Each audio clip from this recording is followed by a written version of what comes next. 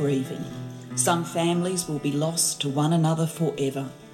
To those of you who face the difficulties of reconnecting with family and establishing ongoing relationships, we say sorry. We offer this apology in the hope that it will assist your healing and in order to shine a light on a dark period of our nation's history. To those who have fought for the truth to be heard, we hear you now.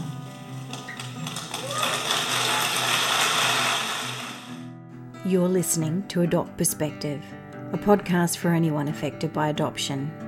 I'm one of your hosts, Jo Sparrow. This podcast is a production of Jigsaw Queensland Post-Adoption Support Service. However, the views expressed are those of the people participating, not necessarily Jigsaw Queensland. The podcast discusses adult themes and listener discretion is advised. In the last episode, we spoke to Rachel and Richard, a biological father and daughter who connected in 2017 using Jigsaw's Forced Adoption Support Services intermediary service. Today, Jane Sleeker and I will be further discussing the intermediary service and how it works. Hi, Jane. How's it going? Hey, Jo. Not bad at all. That's good. How are you traveling? Well, I'm doing all right again. I'm doing all right. And I apologise if my dog barks. He's been barking all afternoon, harassing people. That is all right. I've closed my balcony doors so we don't hear any birds. But anyway, good. It's kind of nice. Things are easing a tiny bit. I feel like every time we talk is like a new development with social distancing. It's like we're getting paroled bit by bit, isn't it? Yes. I went for a drive to Toowoomba. Oh, that's cool. Was that on the weekend? Yeah, I did. I took my mother down to visit some relatives down there that she hasn't seen for a while, and she actually cried when she got down there. So I think she's really been suffering under the isolation. So that's really sweet. I went for a drive on the weekend too. Actually, had lunch with my birth family. So beautiful. It's nice to just get out of the city a little bit and drive. It is 150 k's. I think that's still the limit. So much stuff we used to take for granted that now is a really big deal. Yeah, exactly. So getting into today's episode, Jane, we heard from Rachel that when she got in touch with Jigsaw, she already had some details and she knew that she wanted help finding her father. Is that a typical experience? Well, it'd be nice if I had a stat for this, but I don't. Some people do have their father's details when they contact us. That might come from the official adoption records that they've received, or it might be a name that the mother has given to them or a family member of the mother. Some people don't know anything at all, though, and they're sort of hoping for us to be able to help them to discuss how they might be able to find that out. Yeah. I guess more and more now, some people are actually having success through things like Ancestry DNA. So we're definitely not experts in that, but we're learning more and more all the time because it's just becoming It's a game changer, isn't it? It's a massive game changer. Yeah. It's some people have a lot of success, and even the people who don't have success in actually, I guess, identifying who their father is still get clues or contact with some family members, and it's not that difficult to isolate what might be the mother's side and the father's side. And the other thing is, new people are doing the tests all the time. People tend to get them as Christmas presents, so people who have done them, we encourage them to maybe get on there every couple of months and just see if they've got new matches. But anyway, that's a really good tip, because I've given two of them as Christmas presents, but I also did one myself, and it actually led me into contact with two first cousins of my birth mothers, and we've been in contact, and it's opened up a whole side of my family that I didn't know much about. So that's great. It's pretty exciting stuff, actually. It is. Yeah, as long as, I mean, that's probably another episode, to be honest. Obviously, you know, anyone's got to approach some of those contacts very sensitively, because, particularly, I guess, if you haven't already established contact with a direct biological parent. Because people like, I guess, to be contacted directly, and it can potentially undermine that relationship, or just bring up some feelings if they think, oh my goodness, my child's had contact with my cousin or whoever. Yes. Yeah. Whereas in your case, you've known your mother for years, so it's a bit Yes, different. yeah. That's exactly right. But I guess I'll try to get back on the intermediary thing because we could talk all day. But yeah, that's probably another topic we might actually want to get into a lot more detail about it. I'll make a note. Yeah, make a note. So I guess back on the DNA, well, not the DNA, back on the intermediary. Often people have a name. Sometimes they don't. So yeah, if they don't, we might refer them to the relevant state department to try to see if there is some details, or they might have it from a family member, or yeah, we might help them very sensitively to understand, I guess, some of those DNA results, if that's an option. So I guess at that point,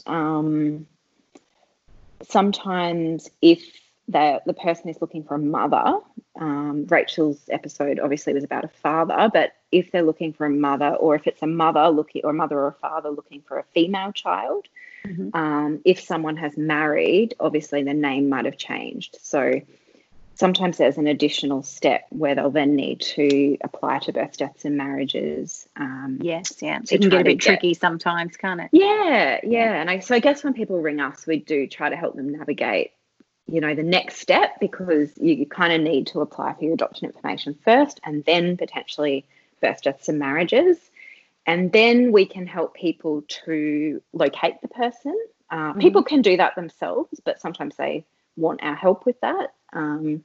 So as Rachel mentioned in her episode, one of the most common avenues we use is the electoral roll, because it is a public document, and the government department that releases the adoption information actually mentions that as one avenue. So often, because you have to physically go into the office, that can be a bit tricky if someone lives in the country. So we might do that on their behalf. And during COVID-19 times, I'll just say the electoral roll's closed. So that's holding up some of our searches at the moment. Yeah. That would be really frustrating. It is. Some people are having to wait, which sucks. Yeah. So I'm just thinking if I've sort of covered everything there. Well, some people at that point, we explain, I suppose, that we do offer an intermediary service, and some people are very happy and want to make their own direct contact, and that's absolutely fine. And we would then offer, if they would like some support with that. Sometimes people want to kind of write their own letter and then get some feedback on that. Or sometimes, they want to make that direct contact but then debrief with us. So that's absolutely fine. We really are about empowering people, because a lot of people, when it came to the adoption itself, there wasn't a lot of control or choice. So we really want them to be informed of all their options, but to make their own mind up about how they want to do things. Yeah, definitely. And but a lot of people do choose that they would like us to make that first contact as the intermediary, and and we do in that process then still try to keep them as informed as possible, like every step of the way, so that they're involved in that process. Jane, I wanted to take you back into just DNA testing for a moment. We heard that in Rachel's very first contact with Jigsaw, DNA testing was discussed. Why is that? Well, probably because Rachel was very upfront that she was looking for her father at that point, and she'd already located her mother. We do recommend anyone looking to contact a father, or a father trying to contact a child, we now highlight the recommendation that it's probably quite sensible to conduct a DNA test quite early in the process. The reason for this is that even when there's very clear information in the adoption records about who the father is, or the mother has a very clear memory, even in cases where people have been certain, there have been a handful of cases over the years that we've experienced when people have built a relationship, fathers and the child have built a relationship, and then thought they were very certain, and even thought they could see some physical resemblance, and then in one way or another down the track found out he wasn't the father.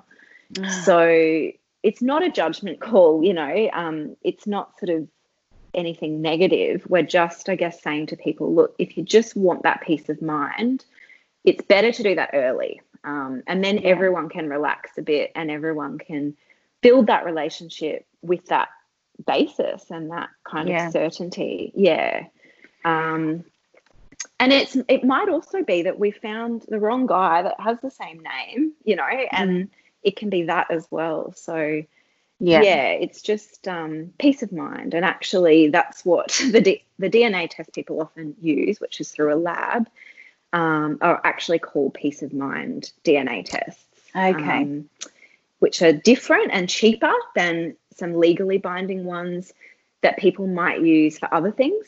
So some people use DNA tests, obviously, when the child's young to establish paternity, and that's got implications for custody and child support. But this has got no legal ramifications. It's not actually a legal standing, but scientifically it's enough to be pretty certain, very certain, and to give that peace of mind that those two people are definitely father and child. Jen, I'm just remembering, so I used an intermediary service when I met my mother when I was 19, and it was really just to write a letter, which I'm sure we'll get into soon, some of the things that you do. But when I met my father when I was 39, I didn't use the intermediary service. And when it came to thinking about a DNA test, this is going to sound weird because I'm an adult, but I actually felt it was almost rude to ask, and I was worried it would scare him off if I asked him to do it. And that was just my own things going through my head. So I imagine that using an intermediary would take some of that, I guess it would take some of that fraughtness about asking the question out of it. So are you often involved in facilitating the DNA test? Yes. Well, I guess we're involved in so much as if we're already involved as an intermediary, then it usually is quite a natural conversation. And I guess the reason that it's natural is because we talk about it in the terms, like what I've just kind of, the types of things I just said.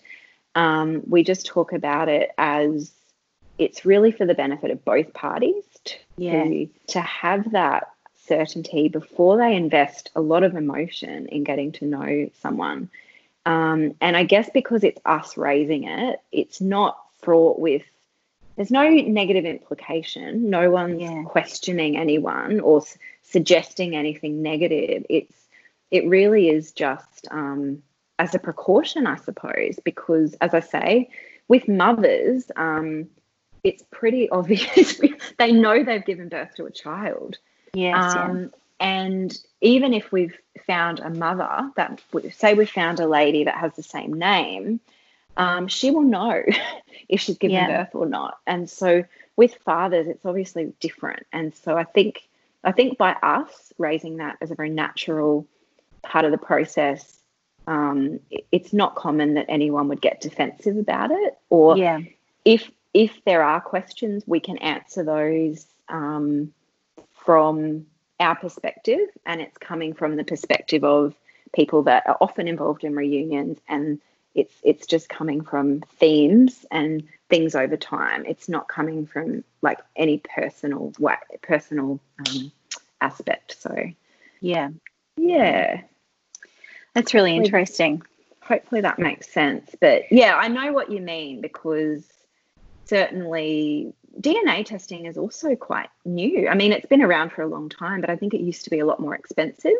Yes. So it's much more accessible now. So even when I started working in this type of area, like we weren't doing it right back at the beginning. It's something that we've started recommending, because it's cheaper and easily accessible, and secondly, because we've had some of those negative things happen over time that we've thought we just want to do the right thing by everyone.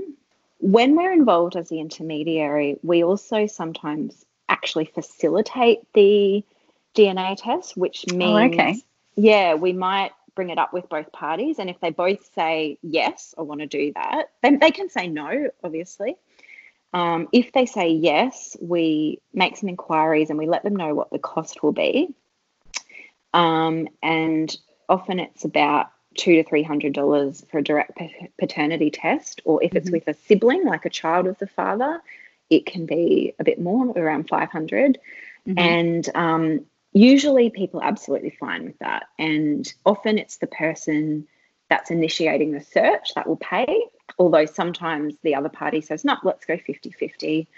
And basically we can get both parties' details, pass it on to the company, because the two parties might not be in direct contact yet. They might not be ready to meet yet, but they want to do the DNA first. So we would actually pass on that to the lab, and they would then post a kit to each person who would do the sample, send it back to the lab, and then the lab will actually send us the result, and then we'll contact both parties and talk that through with them.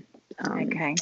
So, yeah, just thought I'd mention that. And I guess that's another advantage. And it's why some people might use the intermediary service when they're contacting a father more than they would contacting a mother, because there sometimes just is an added layer of complexity. Yeah, definitely. I can see that. And I can see how you acting as an intermediary in that process could just really make it a bit easier and a lot less stressful. Yeah, I guess that's the aim of it. So are there some other aspects of the intermediary process that are quite routine? The first thing we would do if someone shows an interest in accessing that service is we'd explain how exactly that would look, and then they would have the choice if they want to proceed or not. Rachel mentioned the intermediary form quite extensively. She did a good job of describing that process. But for us, it is a process that, yes, we actually do have a physical form that I write answers to on that form, but it's really to facilitate a conversation with the person that's wanting to do the outreach. And there's a few key questions that is important for us to know as the intermediary, but also can actually be part of the preparation and the mental and emotional preparation. So we might let people know that obviously there's always a chance that the other party will say that they're not open to contact for whatever reason. And in that instance, I suppose we want to make the most, if that's going to be the only contact that happens, we want to know if the person seeking the outreach has any really important questions that they would like answers to, because that might be our only chance to get those answers. So there's some common themes that come up with that. Like often people really want to know about any relevant medical history. Or any family history, ethnicity, or just things about the family, about ancestors, or even about the person themselves that they might not want contact, but they might be happy to say, oh, I've worked as an accountant and I like to play soccer. I'm just like making things up here. But those, when you know nothing about where you've come from, obviously those things are everything, can be everything. And for a parent, just being able to get a small amount of information if you can't get everything you hoped for would be good. And, if it's a parent wanting to contact a child, I suppose often they just want to know if their child is okay. And then anything else is good as well. Sometimes they want to know, do they have grandchildren, or just how is their child doing in life? So if we can at least get that for them, that's like, that's the bare minimum, I guess. And that's really can be very important to people. And that health information you were talking about, I mean, how frustrating is it as an adopted person to go to a doctor and they say, and what's your family medical history with this? And you go, I don't know. No idea. Exactly. And often so to even have that. Often at the time, the adoption happened, when people are young, like, most mothers and fathers were quite young in a lot of cases. You don't really, as a 20-year-old, you don't really necessarily have medical information to share because you're young and you haven't had any health problems yet. So often those things come up later in life, and I guess that's why it's an important question, because there might be things that are actually very important to know about. So I'm just thinking about what if the outcome is a positive one? So if the outcome's positive, another question we say is, if on the other hand they are really happy to have been contacted and they really want to get to know you, What are we allowed? Because we try to get people's permission with everything we do. What can we share with them in that first contact? And if it's a positive contact, we don't really want to tell them everything about the other person, because that's how you build a relationship, is sharing those bits directly. Yes. But sometimes they just would like a little bit too, because, they haven't known anything all these years, and they would just like a few little snippets straight up. So we just check with people, what are they happy to share? And that might be around, they're working in this kind of field, or they've got a family, or what some of their interests and hobbies are, just things that they think are important, to give that other person a sense that they are a real person, and that then they can get into more detail about those things over time. Let me think about the other important parts of that process. Do you have like a discussion with the person who's seeking contact about what their expectations or what their hopes are when they're seeking to make that contact? We do ask them about hopes. I guess, one aspect of that is for them to get in touch with, firstly, what are they most hoping for? In an ideal world, what would they really like to have happen? And then in a not so ideal world, if for whatever reason the other person is not open, what could they kind of live with? What could we try to get for them that would be something for them to take away? And and then obviously we sort of say to them, look, if the response is positive, the person that is conducting the search usually would be the person to write the first letter. Now, the first letter. I feel like I need to go dum dum dum. Yes. I mean, some people really don't want to write a letter, and they just say, look, can I just ring them? And if both people are happy with that, then we're not, not going to stand in their way. It's really what both people are comfortable with. But if one person is wanting to move a bit slower, then a letter is a very good place to start. Sometimes both people want to start slow. So, it might be a bit old-fashioned, but letters are quite nice, and you can send some photos, and photos are very helpful because not only can you see some resemblances, but again, the person becomes a real person, not kind of a fantasy. And it can take a while to let that sink in, I guess. That you're getting to know. Sorry, Jane, go on. No, that's okay. Go on. I was just going to say, even just seeing somebody's handwriting for the first time. Yes. I can remember the first letter I had from my mother, and just seeing her handwriting. She had a beautiful script, and she'd written it on beautiful paper, and it really told me some things about her. Yeah, because I think also the effort, that it takes you put a bit more effort into a letter than you do like a text message or a phone call. And the fact that someone has gone to that effort of writing and sending a photo, even if the other person is a little bit reluctant, sometimes they will say, look, I will receive the letter and then I'll decide. And by receiving that letter and knowing, I guess, that the other person really cares because they've really put a lot of thought into it, that can be quite meaningful. But it also can take away some fears that, they actually look really friendly. And by sharing things, they might actually realize, we've got some things in common. And they might actually open up a bit more than they would have just through maybe, when I talk to people, sometimes, as I say, they're very happy, but other times they're quite scared. And starting slowly is really, really important at times. Yeah. So, I think those are some of the key kind of aspects, I guess, of what we do with that service. Yeah. So, Jane, we've almost skipped a step because we're talking about the first letter that the person who is doing the search would write to the person they're contacting if contact has been established. But we've kind of missed the part where you write the very first letter to make contact with that person. So can you tell us a bit about that?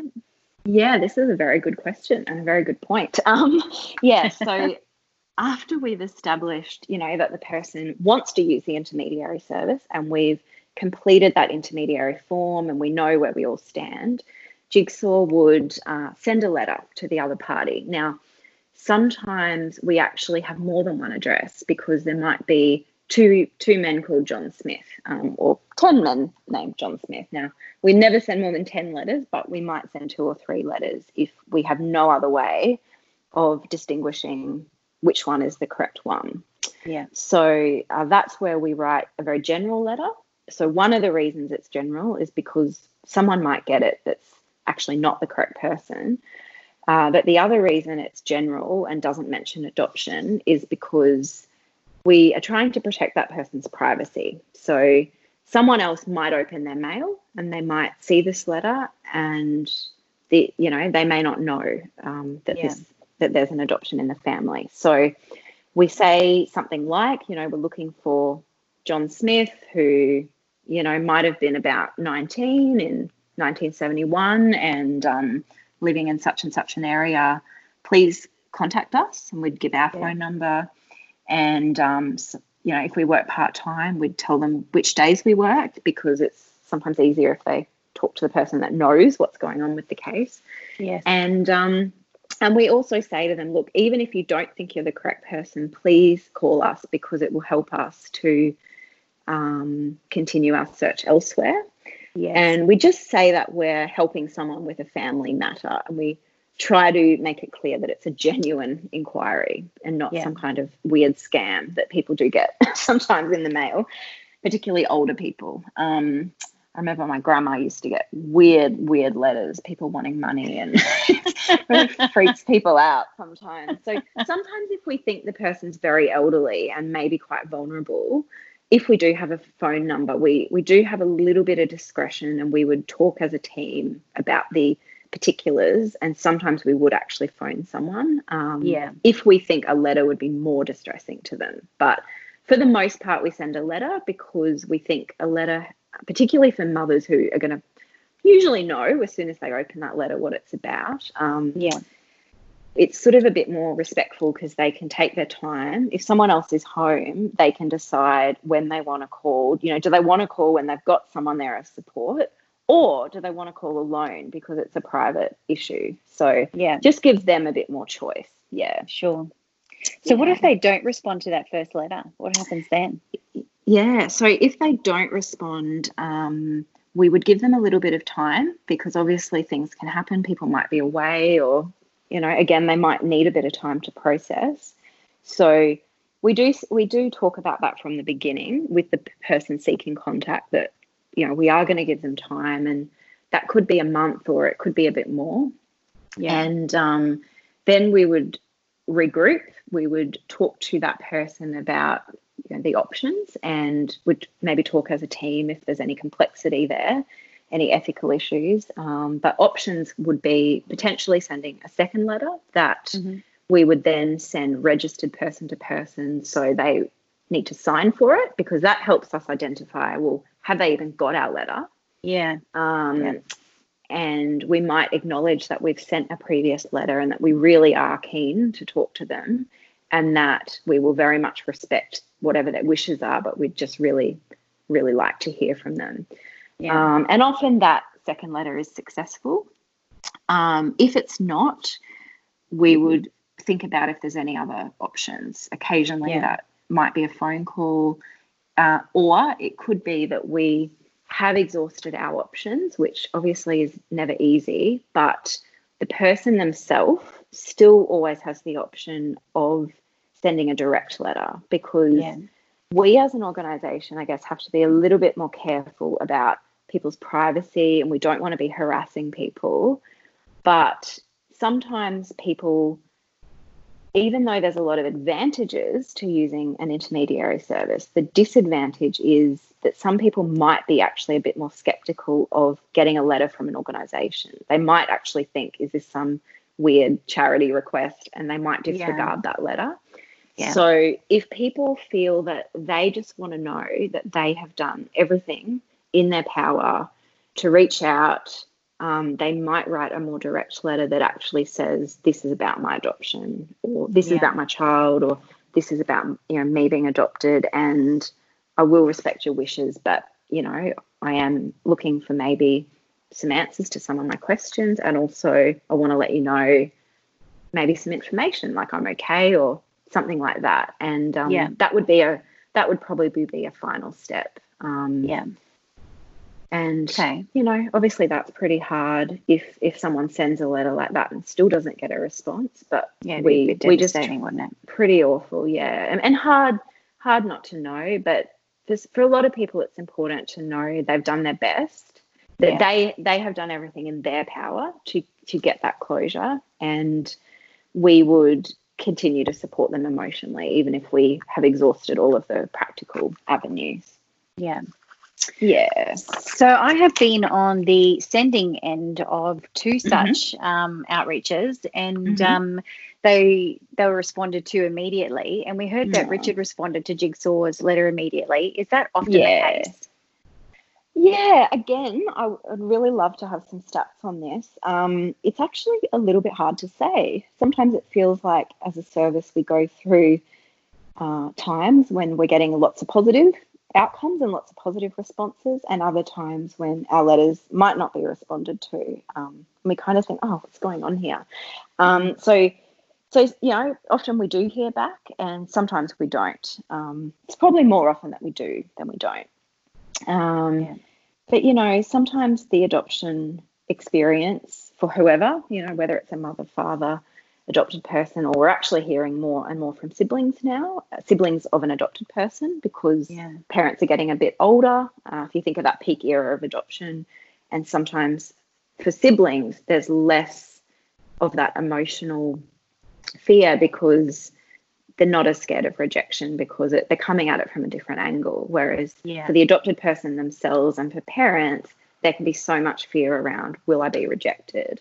But for the person receiving the letter, sometimes I guess people don't respond because they've had a very traumatic experience, and the way they've coped with that is to not think about it. And so the thought of having to talk about it is extremely confronting and provokes a lot of anxiety. So we do understand, when people don't respond to those letters. It's really reassuring to hear how respectful you are of the people's feelings when you're making that contact. And look, we do try to always keep the door open. If people call us and they're not ready for contact, of course we want to understand their experience and respect their feelings. And even if they're not ready for contact with the other party, they might be willing, if they feel safe with us, they might be willing to keep the door open. And even if that's like, look, can we just check in 6 months and actually see how you're going? Some people are happy for that, and they're happy to give it a lot more thought, but they do need sometimes an extended amount of time to come to that point. So we try not to ever close the door or think that it's final, because things change all the time, things happen, and It must be really difficult when a person seeking contact isn't able to establish that contact or build a relationship with their family member. Yeah, absolutely. I think it's hard. It's hard not to know why. If someone's not responding, it's hard to know, is that because they don't want contact, or is it because something else is going on for them, or is it because of they haven't actually got the letter? So I guess that's where it's really great if we can at least understand that person's wishes. But even then, the grief and the pain of not being able to make a connection, I think, is something that then it becomes actually a lifelong grief and loss that has to be, like if someone's died almost, it has to be incorporated into that person's life. And I guess we just want to then try to support that person the best way we can. Yeah.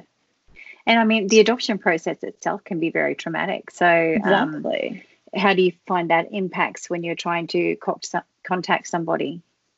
I guess the first thing that comes to mind when you ask that question is, I guess we don't want this to be a re-traumatizing experience, because we're professionals doing this. I'm a social worker, and a lot of these people have dealt with social workers in the past that caused harm. So we actually want them to have a different experience and to have a lot more say and a lot more voice, and to feel safe with us, and to try to and I guess negotiate what both people need, which is often hard because both people, they might need different things.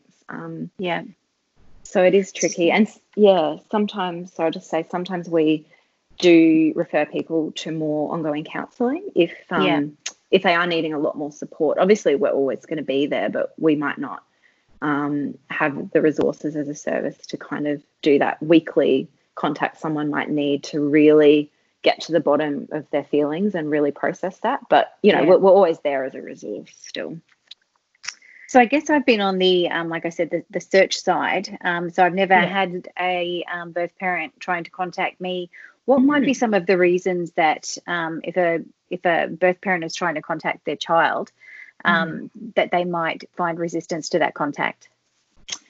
I guess for some adopted people, and it's hard, isn't it? Because we're all different. And as we've talked about, in previous podcast episodes, for me as well, I was wanting to know where I'd come from. But for some people, for some adopted people, they have very much built their identity around their adoptive family, and actually feel a lot of connection with that family. They might be married, they might have children of their own, and they might be at a stage in their life where they actually just don't have a lot of room to add extra family members. That sounds quite awful to a parent that might be listening to this, but also, I guess in this stage, often the biological parents are a bit older, and the adopted person could be in that middle part of their life where they're very focused on career, focused on raising children. They might have elderly adoptive parents. There might be a lot going on that they just haven't really ever stopped to really reflect at that level, I guess, and feel that that's something that they're ready for. So, I guess, again, we'd keep the door open and let them know that if they do have questions, if they do want contact, the other party's there. And similar to the other way around, I guess we try to support that parent. But obviously that's it really is. It's just a huge grief and a huge loss if you've already had that loss earlier, losing a child, I guess, and then you try to reach out and you don't get a positive response. Then, it's just awful. Would it be right to say too that sometimes adopted people have sort of taken heed of all those societal messages around being grateful, and that it might be a betrayal if they were to meet with a biological parent? Is that something you come across? A lot of people contact us actually after their adoptive parents have died, because they just have felt that, you're right, there's a lot of societal messages that we all hear all of the time, even now, around really you should be grateful for the family you've had, and they are your parents because they were there your whole life. But as we've talked about in the forced adoption episode, and as we'll keep talking about, that doesn't take into account some of the complexity and some of the things that have happened, and the fact that even if someone isn't with their child, they're still a parent to that child, and they still have a lot of feelings for that child. So yes, a lot of people contact us after losing their adoptive parents because they feel that they won't be hurting their feelings of their parents. So I guess that's where it is important. It'd be great for, hopefully, I'm hoping some adoptive parents will hear some of these episodes as well, and know that it's great if they can support their children to know that it doesn't have to be a threat to them, that there is actually enough room. Something I say to people, which has probably been said by different people over time, but a parent can have more than one child and no one questions them on that love.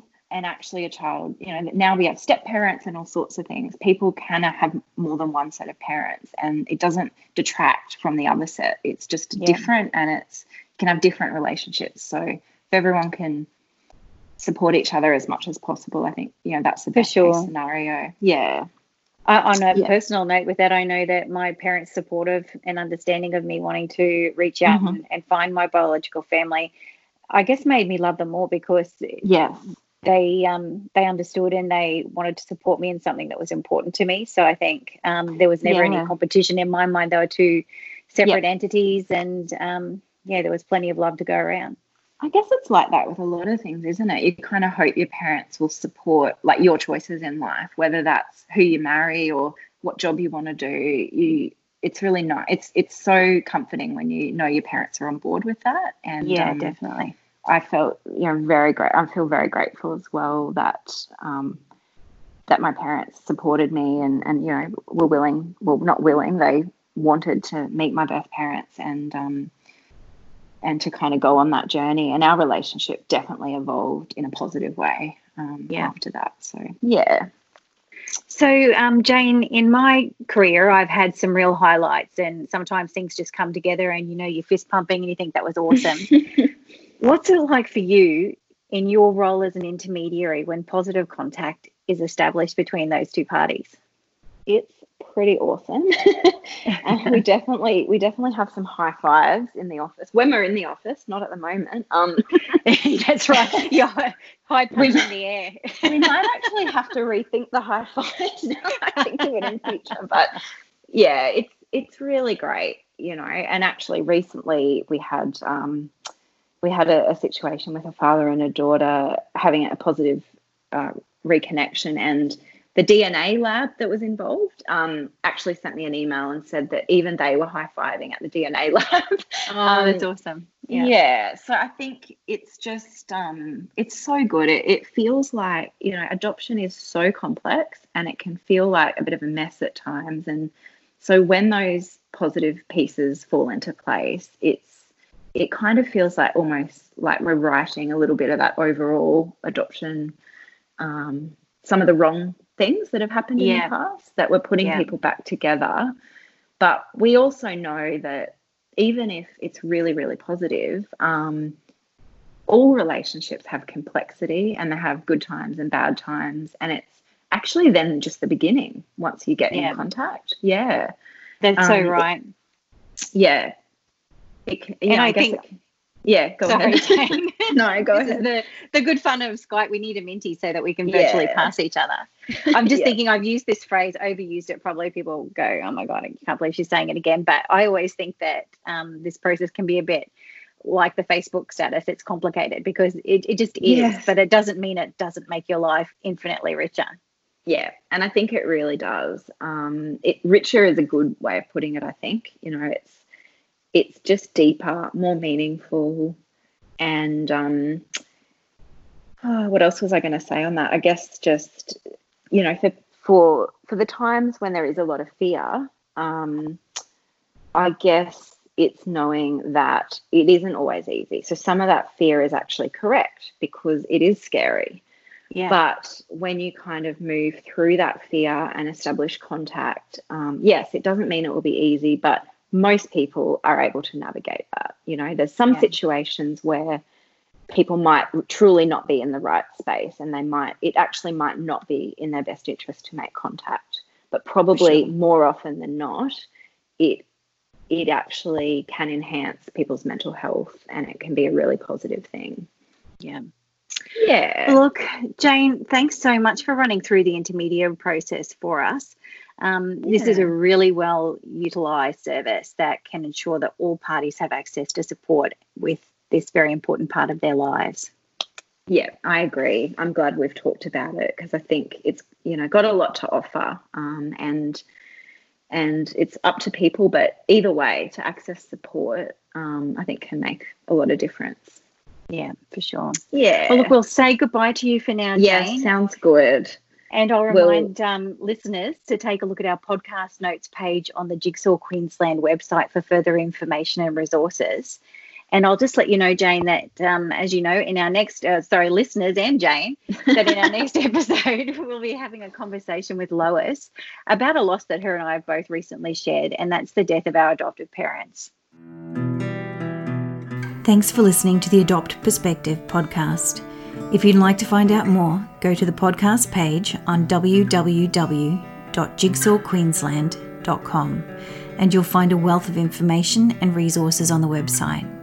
If you reside in Queensland, you can reach Jigsaw Queensland's Forced Adoption Support Service on toll-free 1800 210313, or you can call Jigsaw on 07 33 58 6666.